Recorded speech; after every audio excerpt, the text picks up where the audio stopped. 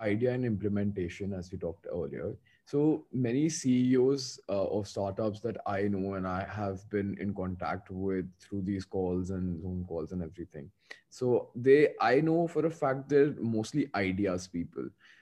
Implementation is still tough because of revenue, cash flow, and everything. But like mostly they're ideas people, and that means they're great at drawing on a canvas a big picture and disruptive thinking, but less good things with cash flow, as we said, and profit margins and reducing costs and financing, etc. So as a business coach, what is that one advice, or what are these three or four advices that you would like to give them, in if they're in such a scenario where they're just thinking about it, but implementation is a bit hazy, and cash flow is a bit hazy, and profit margin is also a bit hazy, everything is a bit hazy here and there. So what is that one advice that you would give them? Okay.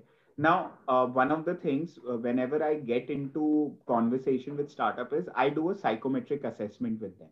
I help them to identify their core personality. Like Hmm. you just mentioned that they are idea man or an idea woman. Then I ask them who is your people man or your people woman, and Hmm. who is your action man or action woman. Now, Hmm. why is that? You might be comfortable with strategic thought process, but you want someone who can do the implementation, who has got strong interpersonal skill. Now, I'll give another acronym which I learned from one of the business mentor was speed. Hmm.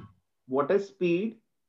Speed is system, Hmm. Hmm. SPEED, S for system, Hmm. PE for people excellence, Hmm. and ED for easy data point.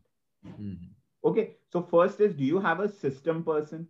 Do you Hmm. have a people excellence person? And do you have a person who can crunch in the numbers, do forecasting, and make sense out of nonsense? Hmm. So have people who would support your vision. Hmm. Like as a business owner, my aim is to bring in proposal. My aim is not to be happy pampy with the people, Hmm. because I can either focus on sales, marketing, or operation, or none of the above.